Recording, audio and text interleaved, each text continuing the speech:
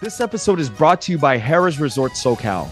Nestled against a rolling hillside and just down the road from Palomar Mountain, guests at Harrah's Resort SoCal can expect gorgeous views, friendly staff, available night and day to encourage everyone to have a great time. When I was there recently, I had a chance to dine at California's first and the nation's largest Hell's Kitchen. And it's true, the beef Wellington and sticky toffee dessert are great. The restaurant is inspired by the hit TV show and features a menu approved by the Michelin star celebrity chef Gordon Ramsay himself. Hope to see you all at Harrah's Resort SoCal in 2024. Hey, what's up? I'm Nguyen, and I am Vietnamese American, and I mostly known for dancing on Poreotics, which was on America's Best Dance Crew Season 5 winners. And I've been touring for about the past 10 years, and I just actually stopped doing it. Haven't made an announcement officially, but yeah, we're officially, not really touring anymore after COVID happened, unfortunately. But I am moving into the video editing YouTube space, so that's what I mainly focus on now. But I still dance personally. But yeah, I'm from Anaheim, California, and I've been living in Southern California my whole life. Wonderful. What does it mean to be Vietnamese to you? So being Vietnamese, obviously, you're from you're definitely going to be different if you live in America. If you're born in America and you're Vietnamese, you're automatically different because the majority around you isn't really Vietnamese, especially depending on what area you're from. But luckily for me, I moved around a lot. So I lived in places where there were no Asians, and then I moved to places where there were lots of Asians. So I've seen kind of like both sides of things.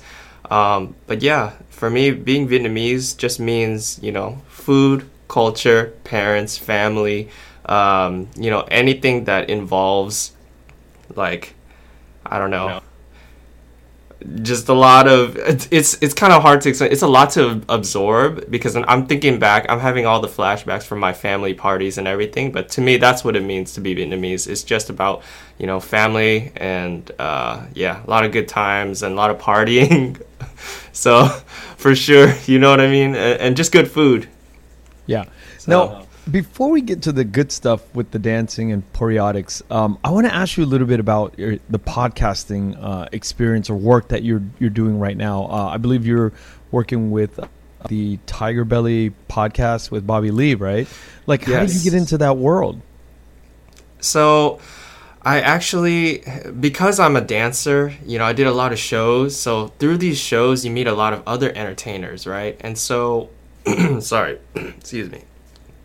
And so I met a couple of people that did YouTube, and their names were Bart and Joe, and they did Just Kidding Films. And then I've been friends with them since 2007. So through there, I started working with them with their video editing and kind of helping them out with their channel and stuff. From there, they kind of introduced me to other YouTubers.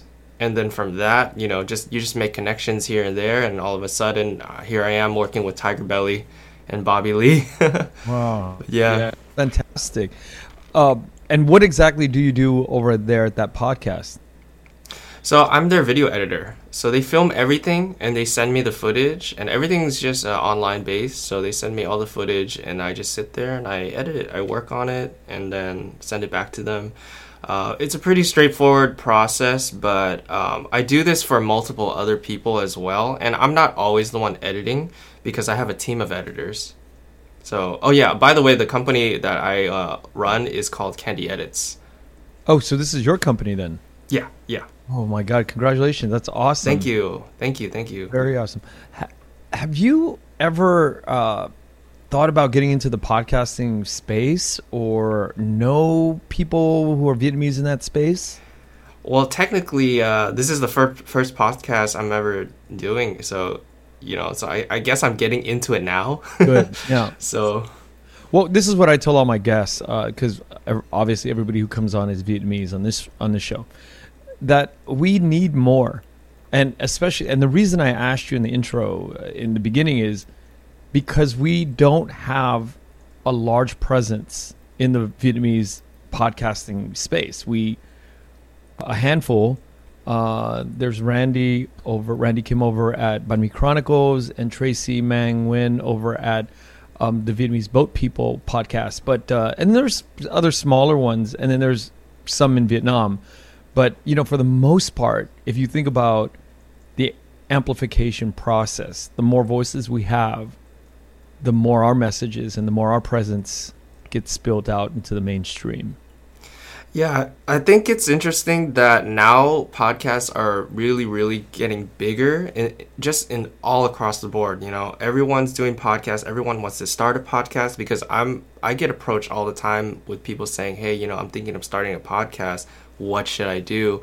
And to me, I'm just the video editor. I'm not actually creating these podcasts, but because I'm around it so much, like, it's really easy for me to just ask a few questions to figure it out. So I think it's good that people want to have a voice. I think it's good that people want to speak and kind of share their opinions so that other people that don't know about what's going on in the Vietnamese space is kind of being informed or just getting to know us a little better. It's really a process of just kind of understanding each other. And I think podcasting is like a great place to do it as well, especially for the Vietnamese community. Yeah, I mean, for example, Nguyen Coffee Supply.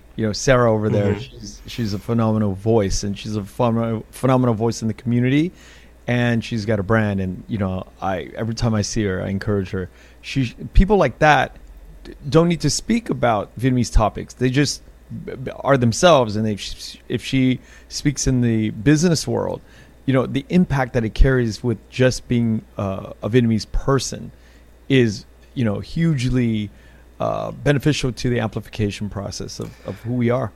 Yeah, it's funny. I actually get her newsletters in my emails. So every time I see her, write something about her company, where they're going with their company, what events they've been doing, and all these collabs, it just makes me feel like wow, this is like, I'm really proud of her because I don't know her personally.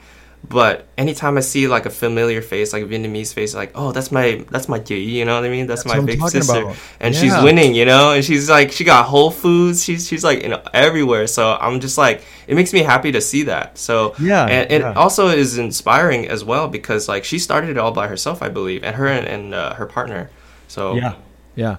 And it's like, when I heard that you were in the podcasting arena, doing editing, I was like, hopefully it's somebody in the Vietnamese space. But, Bobby Lee is a big name, in the comedy world, but it's not Vietnamese, right? And I'm just there just got to be more of us that are pushing in that space to just to be out there, just to have presence. Interestingly enough, even though he's not Vietnamese, he's got, he's Asian, right? So he's representing not just Koreans or Americans, because he's mostly Korean American, I feel like. And then just the fact that he's on TV and doing such big things, even though he's not Vietnamese, it's kind of like, all right, we know this guy's Asian. What other Asians are out there? So that's the kind of question that I start asking. It's like, well, if he's doing it, like, who else is doing it? And then that kind of opens the doors for other Asian Americans. Absolutely. You know what I mean?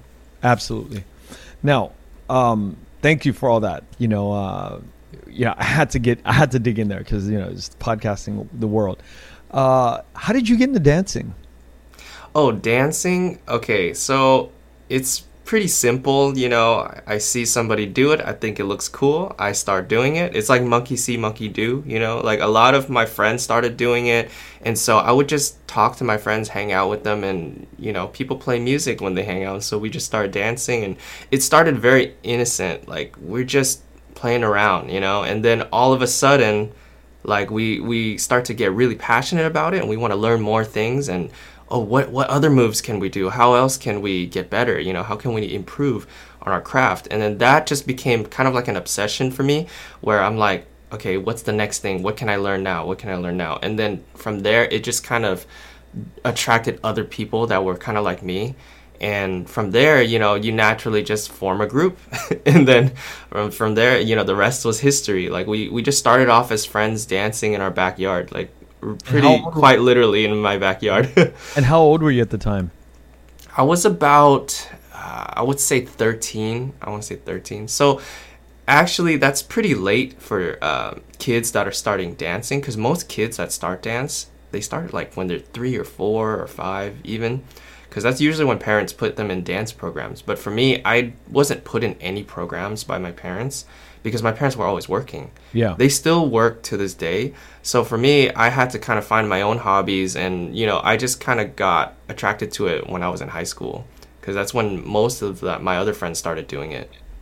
Okay, so at 13, you're doing it, and let's say you're a year into it, right? Mm-hmm. And it gets more serious, and you have more people. But at what point do you say to yourself, like, I'm going to keep doing this and start to compete? So that inner dialogue, I didn't really have, which is weird because I was mostly kind of just living in the moment back then and just like going wherever. Oh, my friend says there's a dance event here, let's go here. Oh, there's a competition here, let's go here. I was just so focused on the craft itself that nothing in the outside world really mattered. Like, that's how deep into it I was. And I didn't realize that until years later. When I look back, I'm like, wow, I really did not care about school or a career or whatever. I just really cared about this one thing. And I cared about it so much to the point where that became my career. So it's a different perspective on my end because, yeah, I mean, I did have those questions like kind of lingering, like from my parents. Like, they're like, hey, when are you going to go back to school? And they're talking about college, right? Like, when are you going to go back to school? When are you going to, they didn't care about me getting a real job because I was already making money with dance. So they're like, yeah, just do it as long as you can because it's kind of like one of those opportunities that only happen once in a lifetime. Yeah. So. Do you find that it really is something that only happens once in a lifetime? Yes and no. I mean, my particular experience only happens once because now the show's canceled. Nobody could ever, you can't go back in that time anymore. And plus, dance has changed so much in the past 10 years, even the past 5 years, to the point where if you tried to do the same show again and recreate the whole dance crew hype, it's not going to happen because it's just not the thing anymore. You know what I mean? Because dance comes and goes in waves, like the trends at least, right? Sometimes it's cool. Sometimes it's not cool because you see it so much, it becomes saturated. Interesting. Yeah. It's like, see, the difference between dance and other art forms is like dance, you really have to experience it live and kind of in person to feel the energy, right? Because if you see it on a little screen, you're only going to get so much from it, right? It's kind of like music. Like, it's way better live, obviously, but sometimes music is great when you're just by yourself. You just want to chill. But with dance, it's like, it's a complete experience that you kind of have to be there for, But I don't know. That's just coming from my background, because a lot of the younger generation, they're on TikTok, so they love just scrolling through and like, oh, look at this cool dance, look at that cool dance, but it's really short. So a lot of the stuff nowadays, I feel like personally doesn't have as much effort put into it as we used to, because back then we used to have to get everyone together just to rehearse. People still do it now too for big teams and stuff, but like for teams without a studio, like we would have to get everyone to my house or somebody else's house. We just rehearse, and this is what we were doing while we were competing too. So there was a lot of work put into the shows that we would do that would be kind of unseen, and you only see the result of it. So yeah, all right, well, let's go to forming that group when you were out of your backyard, when you were in your teens. You're bringing over friends and you're dancing, and what happens next? So one of our friends, his name is Matt, and he just decides, what, because he's very observant on trends and like what's going on in the dance world and in the music world as well. Right now he's a DJ, but he would take a look at competitions and be like, hey, you know what? If this is our competition and they're doing that, what we're doing is so different. Let's bring what we're doing to the competition. So what I mean is, so there's a college dance scene, right?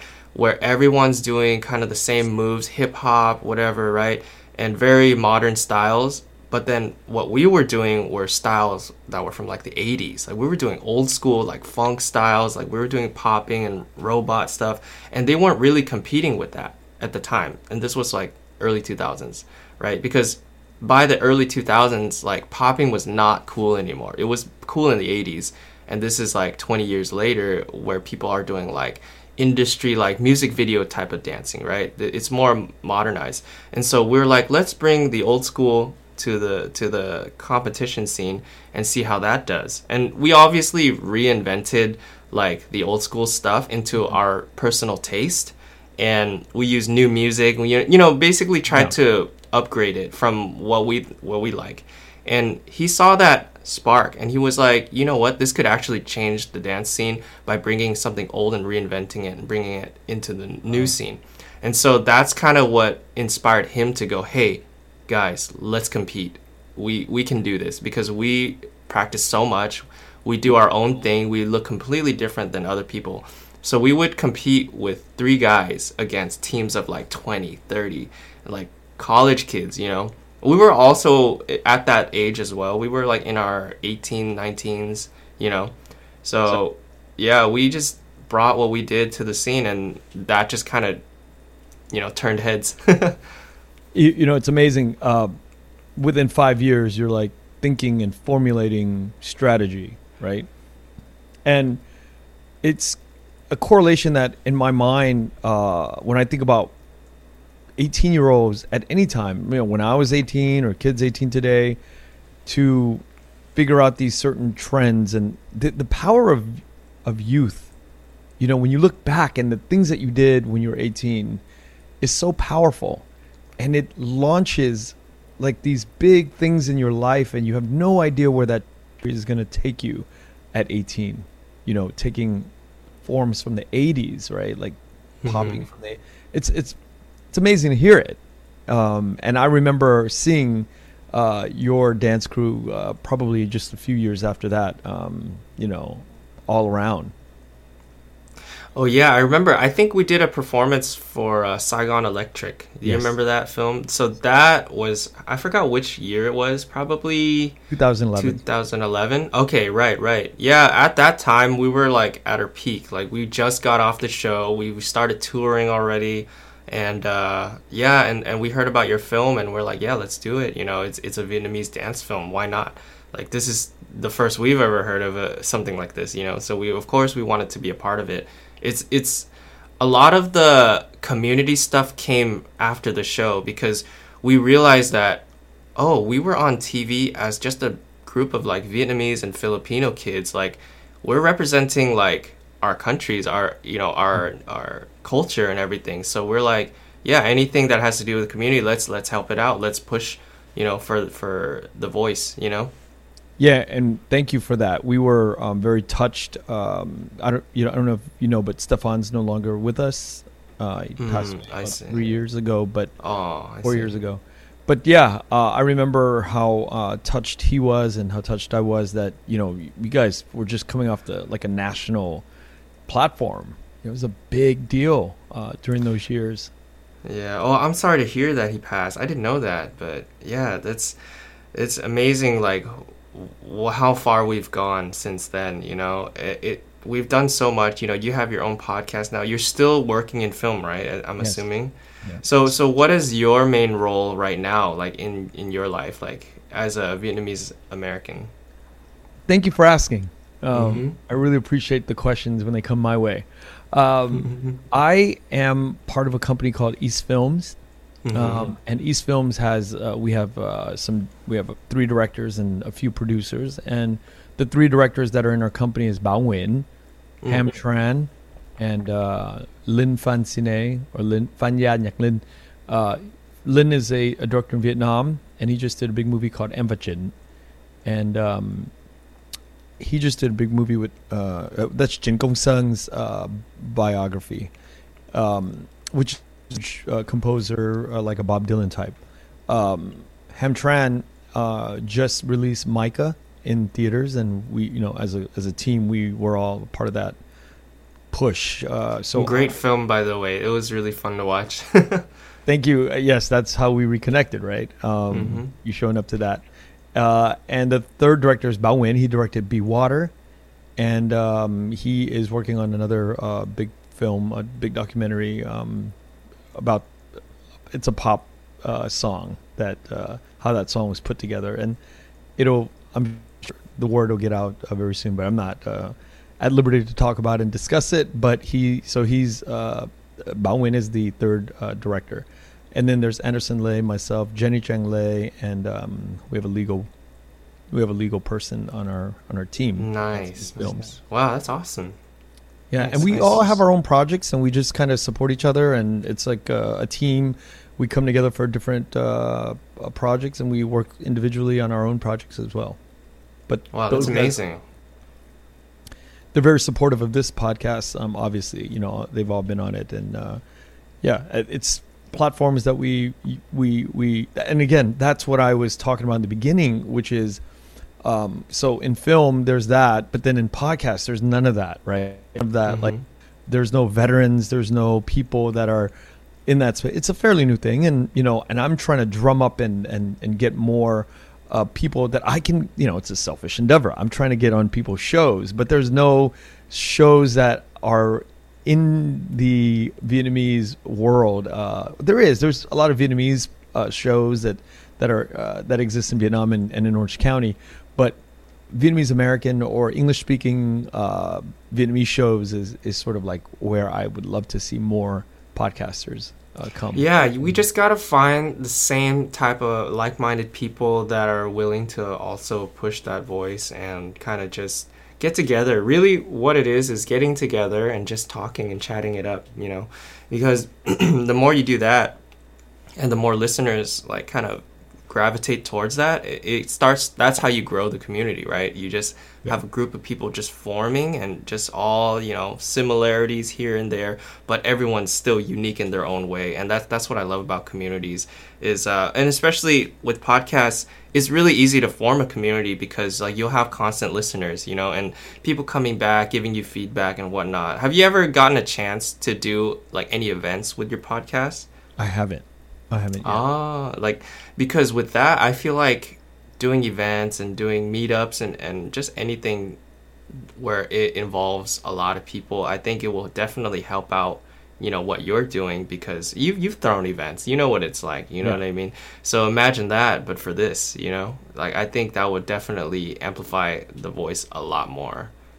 My team and I talk about it quite a bit, but we just haven't gotten around to it because, my schedule has been busy and, but I definitely, and we kind of like lived through the growth of the podcast, lived through the pandemic. So now that it's becoming more normal to meet up, yes, it's definitely something that I would love to do before the end of the year. Yeah, for sure. I mean, are you around Orange County a lot? Is that kind of where you're based? I'm based here in LA. I grew up in LA. I grew up in Koreatown, but I live in Alhambra now. But I go to OC sometimes once a week, most times every other week. Yeah, what's funny? Since I moved around, I've also lived in Alhambra for a couple of years. Probably about like 4 years when I was living with Joe from Just Kidding Films. Yep. So yeah, I lived with him, and then I recently just moved back to Anaheim to just stay with my parents because of the pandemic and everything, And Right. so through that, I kind of rediscovered OC because I lived away for about like 8 years or something like that. And so when I came back, I was like, whoa, everything's different now. There's like a lot more going on in OC, surprisingly. And because the reason why I moved away was because I was kind of tired of it, right? There's like, oh, nobody here is like really hustling. Everybody's out in LA trying to make it, so I wanted to gravitate more towards that. But then I realized it's more of an internal thing. It's not where you're at, really. It's the drive is in here. It's not out there, you know what I mean? But I realized that coming back, now that I'm here again, I feel like my motivation has like kind of skyrocketed because like I feel like I'm at home, but also seeing the city grow and seeing the Orange County grow, it just kind of inspired me as well to just, all right, well, how can I contribute? What can I put in where it matters to the community, And through that, I've talked to some people around here. I found some studios that were Vietnamese American, and I'm like, you know what? Let's just work together and see what we can do here. Try to make a little dent in OC, make a difference.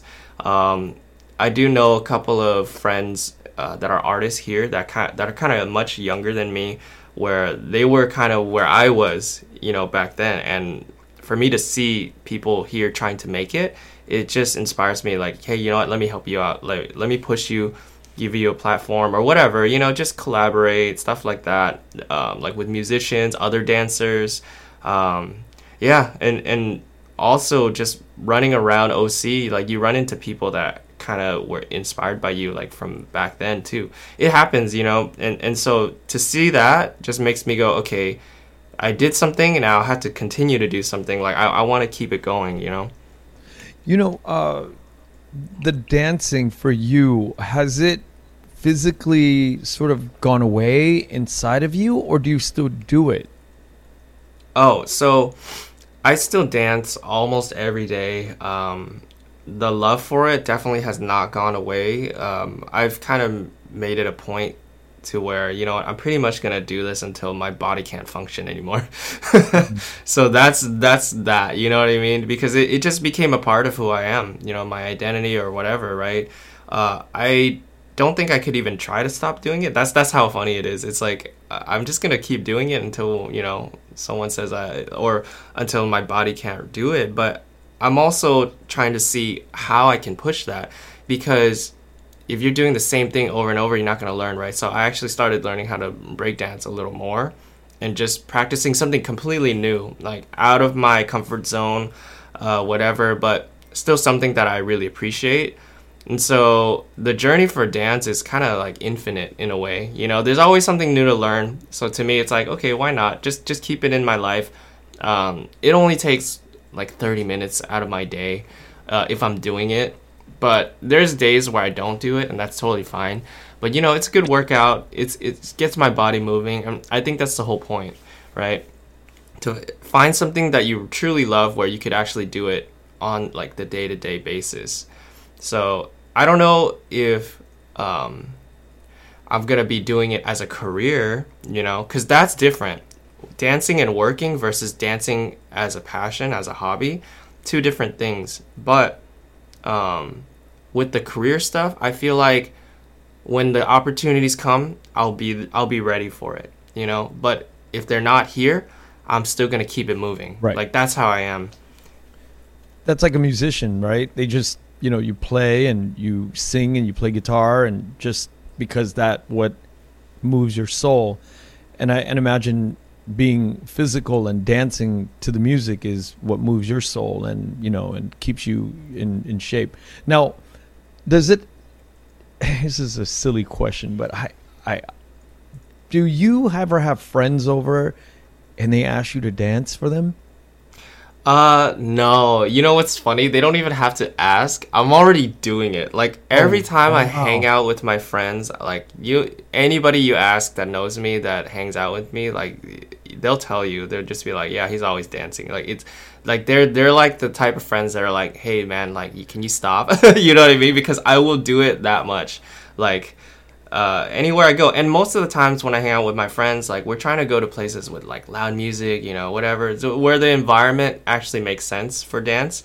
And surprisingly enough, when we go out to these places like night markets or whatever, like there's not a lot of dancing happening, surprisingly. And I'm like, what's going on here? Like back then when we were younger, like all of us would just dance like all the time. And so for me, it just goes, you know what, I'll keep dancing, you know what I mean?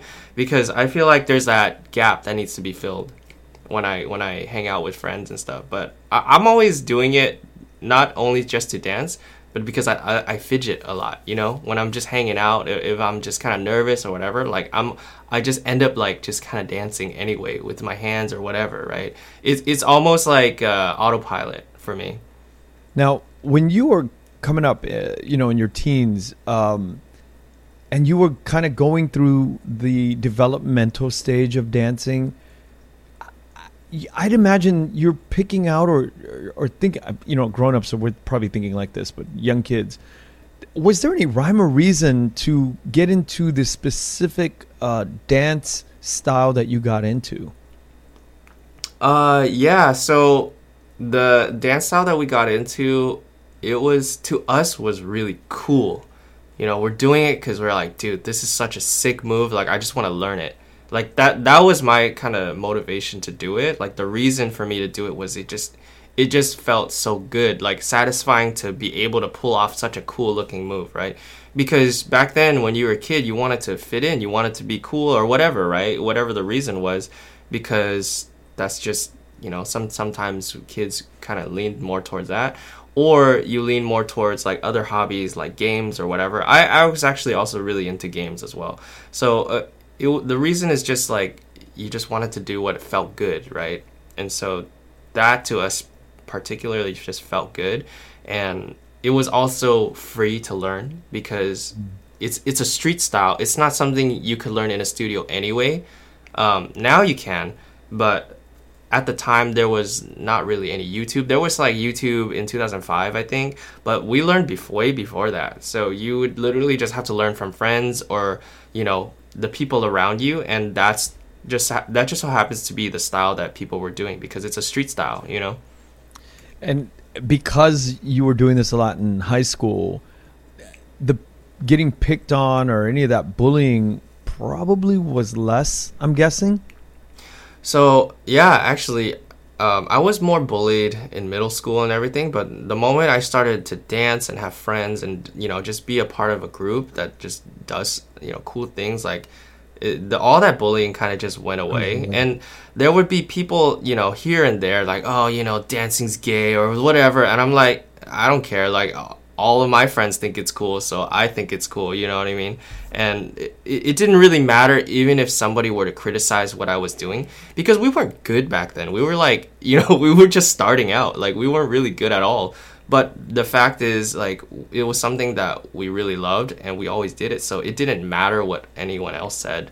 So that's how I feel, at least. I know some people like might be afraid of showing their passion because they're afraid of bullying, but I would just tell people, like, don't even like listen to them, because what matters is what you want to do, right? And just don't listen to the haters, that's what it is. Yeah. And how much practicing went on in those years? Like I danced every day. I danced. Well, the moment I learned, I danced every day. I remember this clearly too. Like every day, it would be in front of like a TV screen because I didn't have a mirror. Like I would just practice, and some days it would be for hours. Some days it would just be for like 30 minutes or whatever. But for as long as I can remember, I did it almost every day. Yeah, it was crazy. But at the same time, you have to think about it. Like, there were no studios, because studios you have to pay, right? And you have a schedule that you have to stick to. But imagine if you had no studio, you didn't have to pay. It's completely free to practice this, and if you love it, you're just gonna want it more and more. You know what I mean? Now, there's probably different categories of things that you have to kind of understand, like the music side. What kind of beats you're picking out, what kind of style, clothing, actual moves. Like, where along that process did you sort of like find the most talent or strength in? So with style, in terms of like clothing and music and everything, you kind of just gravitated towards what was already available around you, and from there you go, okay, do I like this, do I not like this? And then if yes, then continue with this style or continue with this type of music, right? And back then I was introduced to the style by people that have learned it from the originators, right? So they're called OGs, right? And there's a whole community of OGs back in the day where they're already like in their 40s and 50s teaching younger people what they were doing, right? And so I learned from people like that. And so by default, I would dance to whatever music they're dancing to, or wear whatever they would wear, right? And so it's crazy how the style is, what do you call it, replicated, right? But the thing is, even though we're kind of copying what they're doing and passing down what was taught to us, we still changed it in our own way. Like, we took what was relevant now and kind of mixed it in with what was cool back then. And so it's kind of like a transition, in terms of clothing, like, I would just wear whatever is comfortable. I didn't really care too much about how people dressed back then. I tried it out though. I said, so this is what shoes you would wear. There's these shoes called hush puppies that a lot of poppers used to wear. And I'm like, cool, it looks really nice. It makes you, feel really smooth. You could slide in them. But at the same time, like, I also like Vans too. Like, I like skate shoes. I like stuff that's comfortable. So I started dancing with my own stuff and kind of just setting my own trends and my own style based off of what I've already tried. And from there, it always changes. Like, if you look at pictures of me throughout the decades, like, you'll see hairstyles different, Yeah. clothing different. It's just always changing. And so I think that's the cool thing about dance is it doesn't really matter what style you have, actually. It's just, you just pick whatever you like, There's a freedom in that. At Highland, we're all about celebrating little wins and little ways to innovate digital processes. There's no customer pain point too small for us to help with. Maybe that's why more than half of the Fortune 100 looks to Highland to connect their content and data, improve processes, and turn little efficiencies into big wins for their customers and clients. Highland, intelligent content solutions for innovators everywhere at highland.com. It's weird you say that your style changes and your vibe, but your actual presence has changed too, because I remember during the Saigon Electric years at your peak, you were totally different than the way you are when I met you just recently. It was just two different people almost. And I was telling some of my buddies about it. Another executive producer who helped me, who was my exec producer on Saigon Electric. I was like, Ken's a totally different person than when I remembered you at the Saigon Performing Arts Center in Orange County. It's your vibe is different. Who you transformed into becoming, you're a lot more personable.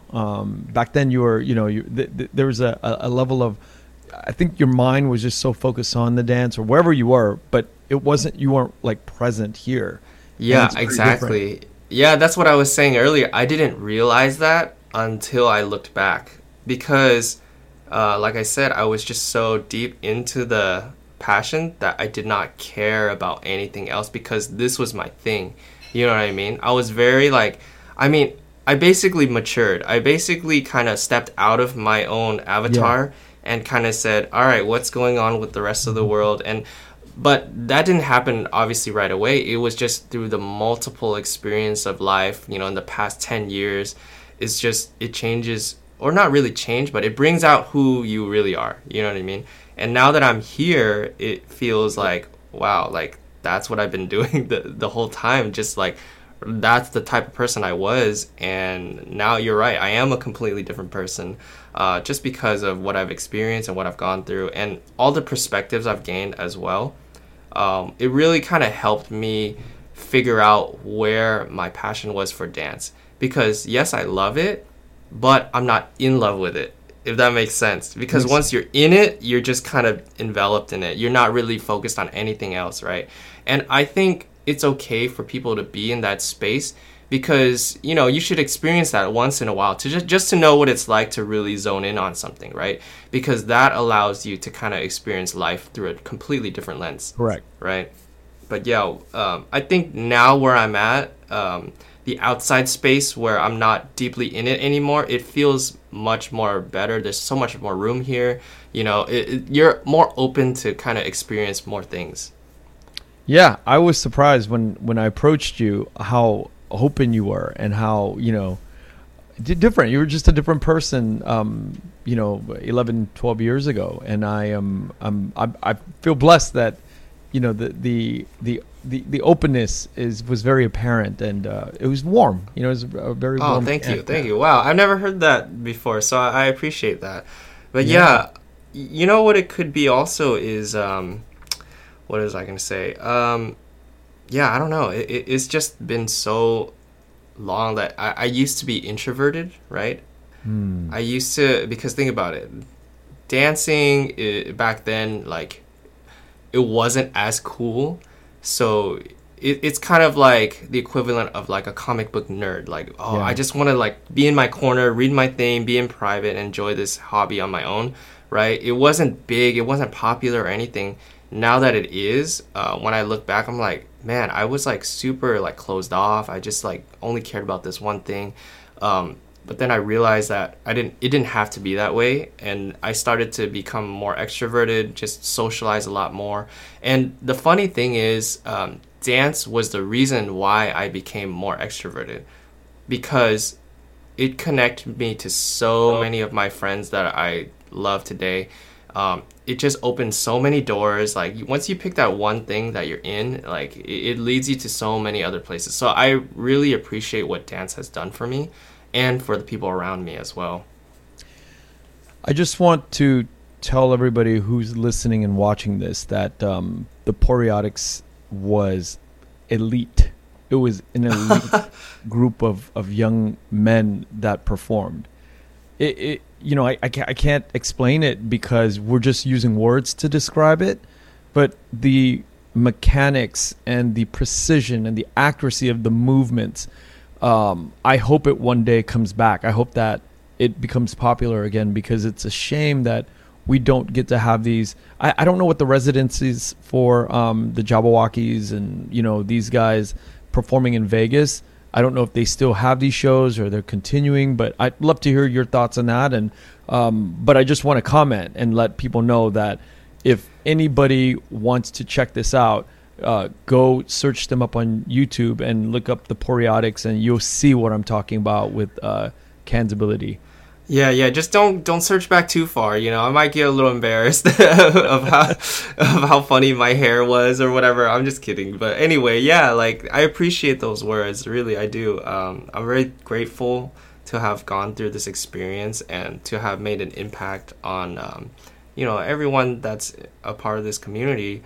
But it just saddens me a little bit that it's not big anymore. But at the same time, nothing is forever, right? You want to be able to look back to say, wow, that was such a good time for its time. But it is time to move on from that, right? Because otherwise, without change, like there's no progress, there's nothing, right? So it was great. It was a little bittersweet moment, but I'm happy overall that it's over. You know what I mean? Like the wave is over. Dancing is still going to be around. Our style is going to be still around. What we do has already kind of made an impact on all those people that started dancing because of us.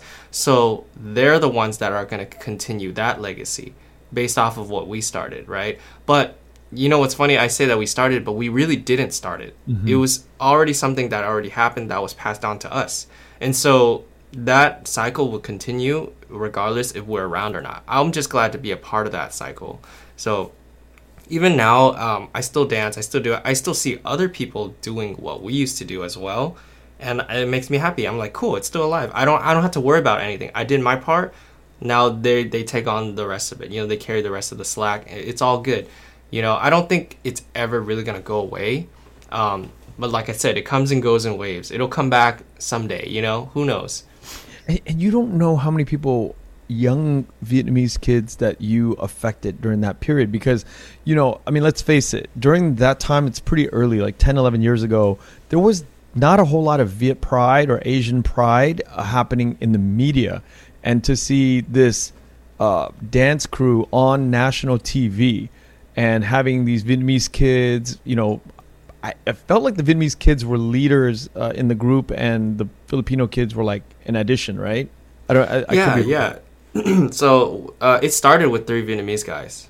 Yeah, straight up. Well, only because in OC, like the Vietnamese people are here, and it was just by happenstance, right? But the Filipinos came when we started competing in the college dance teams, and in the college dance space, lots of Filipino kids are like competing. We actually joined this group called Pac Modern, which is a Filipino American coalition, if I'm correct. I forget what Filipino Association or whatever, something like that, right? It's a Filipino club in Cal State Long Beach. Yep. And there's Kaba Modern, there's like other groups that are just like that, and it's mostly Filipino culture doing dance competitions.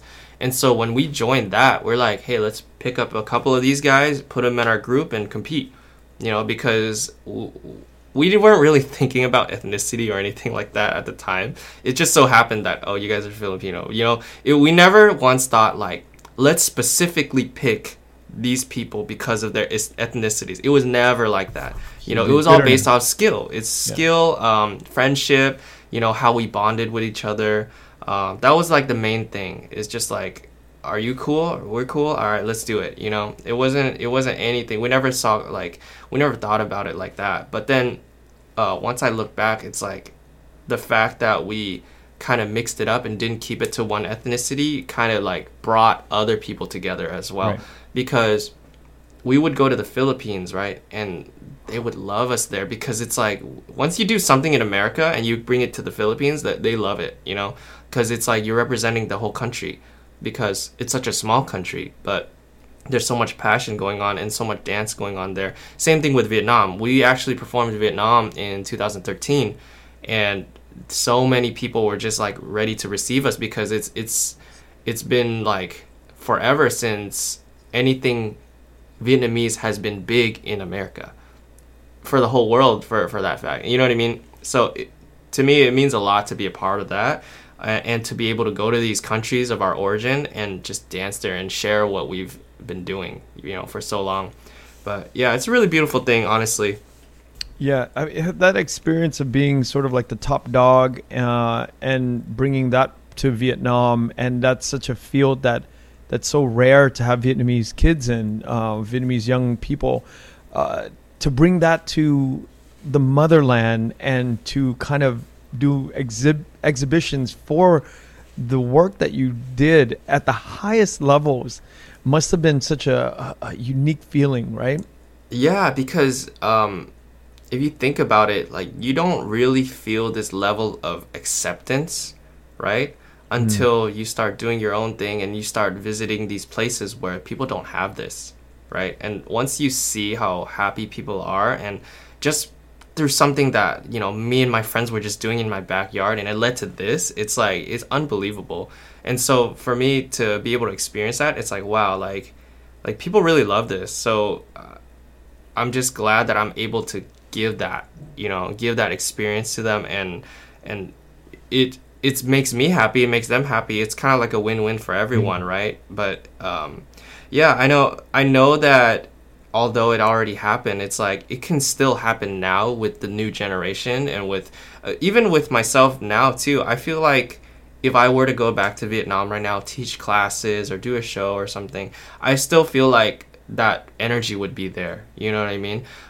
It's just that there's got to be the right time, there's got to be the right events or whatever, right? So the thing is, like, I'm always going to be dancing. I'll always be there for dance. You know, I will show up when I need to show up for it, because I do treat it as its own entity almost. Wow. You know? Are you still close to your team? Close in a way, yes, but physically not close. Like we all kind of went our own separate ways, did our own things. We're still around. We still keep in touch here and there, but we're not like the type of friends where we're like, hey, let's see each other every day. But who is really nowadays, because once you get older, you have family, you got school or whatever, full-time jobs, whatever, right? I got a company I'm running, so it's like very difficult to meet up, right? Just because you have to take care of your own personal stuff, you have your life goals that you want to achieve, right? And that's totally understandable. But there will always be times where we're like, hey, let's get together, you know, do this, do that. Oh, so-and-so's wedding, let's go, you know? It's like that. So I think we're always going to be family. And you know how it is with family sometimes. Like, you're close, but you're not close. You know what I mean? Like, it's just like that. So the experiences that we've gone through together will, you know, never be forgotten. We're always going to be brothers in a way. But yeah, so we still keep in touch for sure, though. How do you think your work when you were with the Poreotics has impacted Vietnamese people throughout the world? I mean, from the looks of it and from my experience, it seems like it was very positive overall. I don't recall like ever hearing anything like, oh, you know, these guys are this or that. Or it's mostly overall good experience, you know. And it's funny because thinking back now, like through all the touring and the parties that we did, it's like we kind of didn't really even think about that. We were just like, yeah, let's just have fun. Let's have fun. Let's just do this, do that. But yeah, for the most part, it was really positive. And I think even now, I spoke to a few dancers that are from Vietnam that used to watch us, and they're still loving it. They're still going. They're competing. Like it's very much alive in Vietnam right now. There's a few Vietnamese poppers that I connected with through Instagram that I'm like, hey, keep representing, keep doing it, because I was once there, So I always try to find talent and just kind of encourage them, because it's like you never know where that could take them, because if they see someone that they used to look up to, encourage them, it's just going to keep pushing it forward, So I always try to give credit where it's due, especially to the younger generation.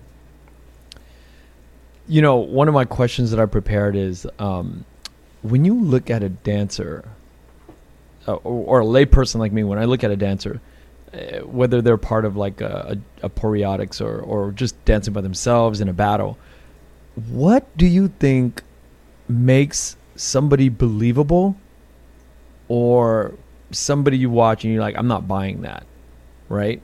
Technical proficiency aside, like crisp, accurate movements aside, there's sometimes you're like looking at it going, I don't believe it. I'm not buying into whatever the fuck the story they're trying to present. I'm not into it. It doesn't resonate with them. It doesn't resonate. But other people less skilled, you're just like, whoa, I am. And sometimes there's these overweight dancers, and you just see them doing their thing, and you're like, oh my god, I am all in. What is that? So if you take a step back, like not only is dance an art form, but it's a form of communication, right? And if you speak a language that someone understands, they go, light bulb, I get it. But if you're speaking a language that's completely foreign, completely, out of the box for them, it's like, I don't get what's going on, even though you're speaking it very clearly. Right. That's what it is. It's a form of communication. All the different styles, all the stories you're telling through dance, because, you could tell stories, right?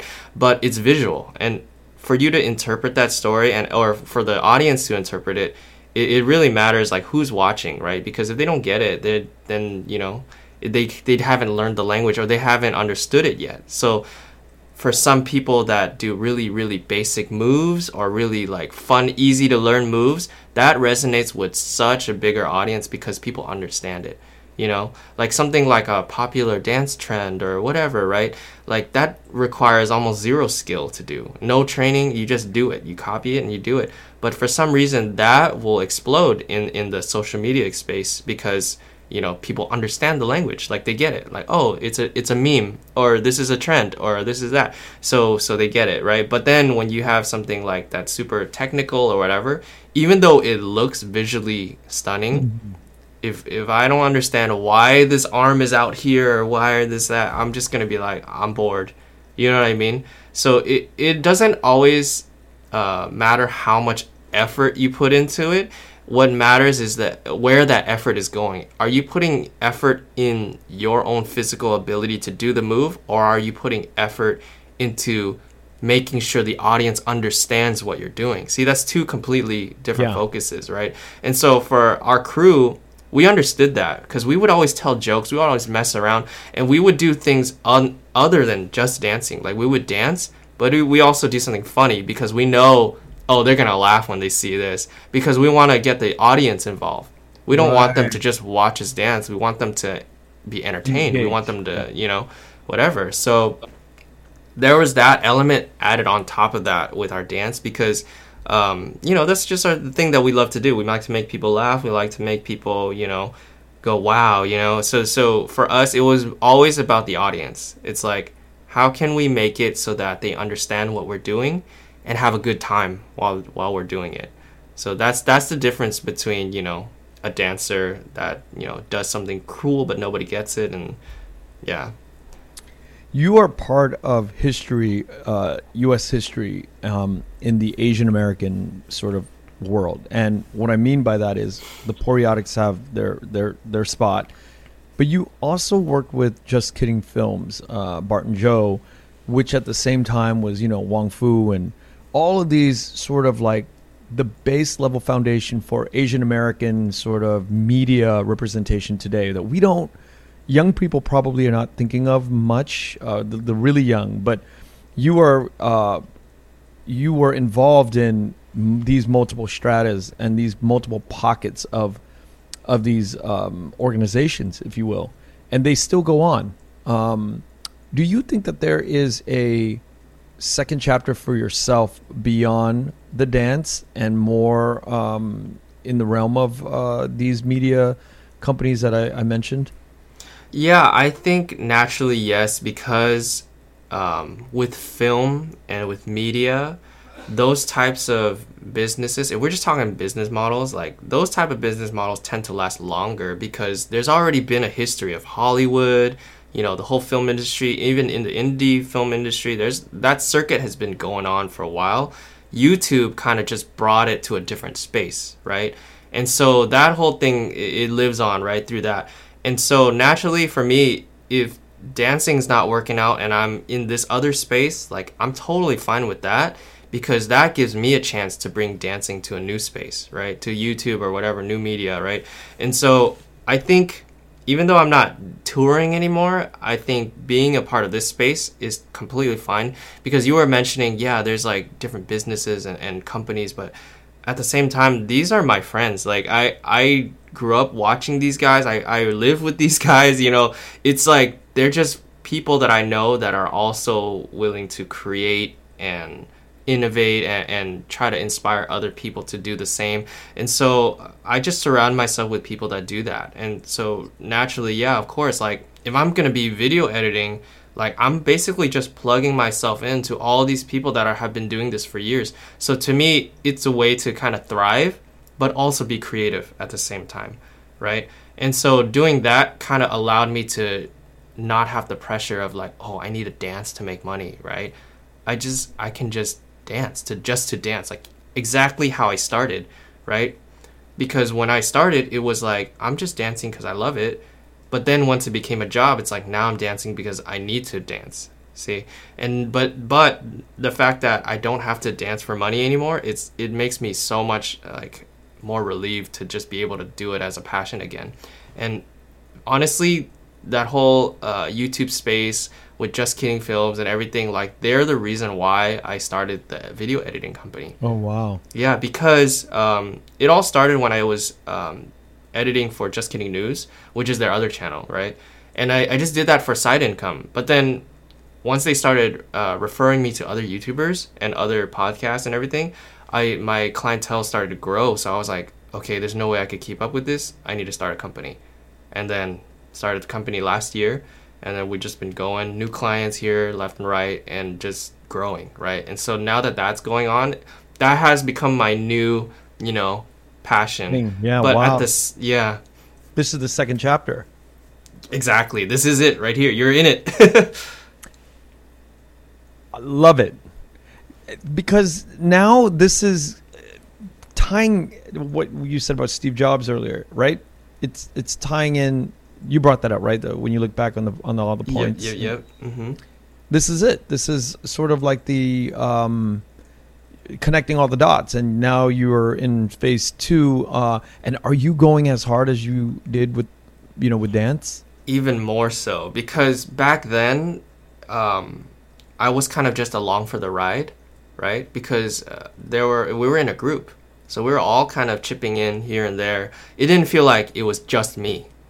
It feels like I was just a part of something, right?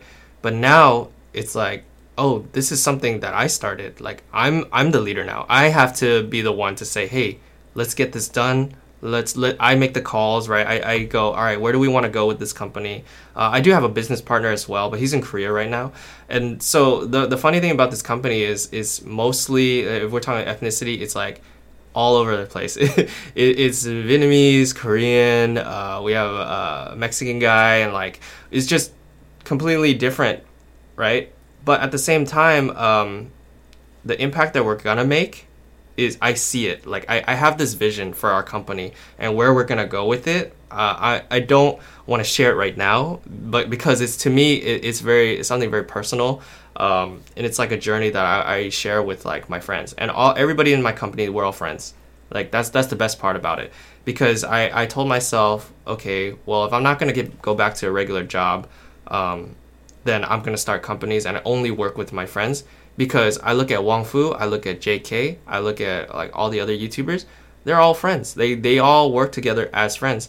And that's the only reason why they got to where they got to, because they work with people they trust, right? And at the same time, it feels much nicer to have a bunch of groups of friends get together for events and everything. And it's like, wow, you did this, cool. It's very inspiring to see that, right? And it's all just, it feels like much better that way, because it feels more like a family and it doesn't feel like very corporate. You know what I mean? Like it doesn't feel empty.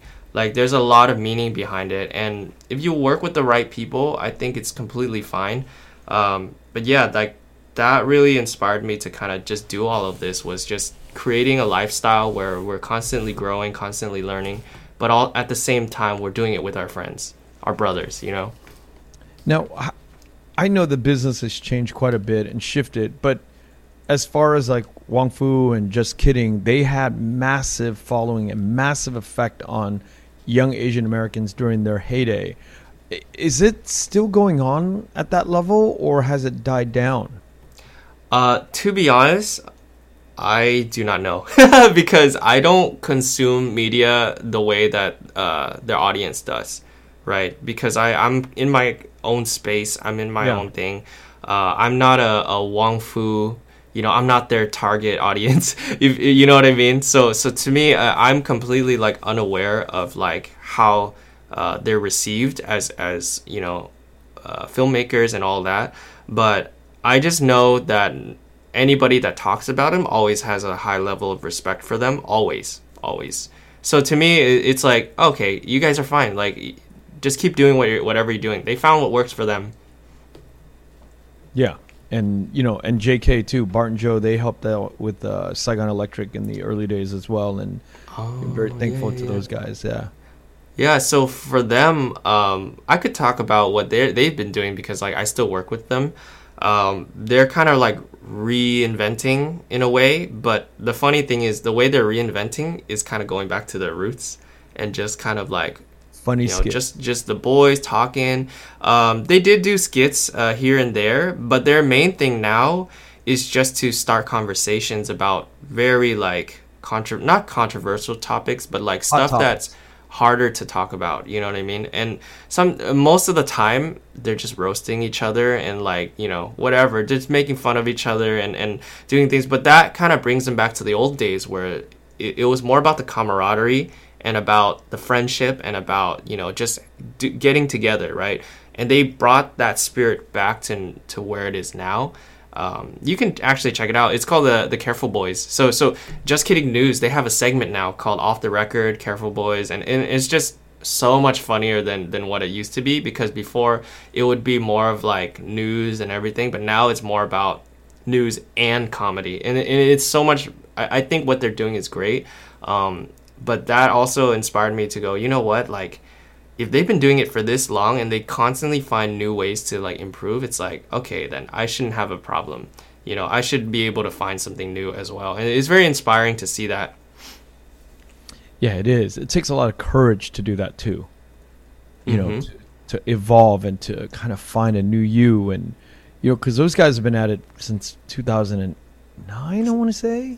2007. 7. Yeah, long time. Running. That's like 15 years, right? Yeah. And the crazy thing is they've gone through a lot of changes too, because I've kind of been there for all their changes. Yeah. And no matter what, not once were they like, yeah, let's just call it quits. Never. Because it's like, why? Like, this is their lifestyle now. Like, this is their business. It's what they do. It's like for me, if I ever were to quit dance, like, why should I? Yeah. Right. Yeah. There's no point. So, yeah. You know, thank you so much for, this ability to be reconnected and the warmth that, many years later, we just, in life, we don't know what the next year, the next decade will bring. I think clearly we're beyond that decade and we're into our second decade now, early second decade of knowing each other, or knowing of each other. And I am so pleasantly surprised with how you've pivoted and you've changed.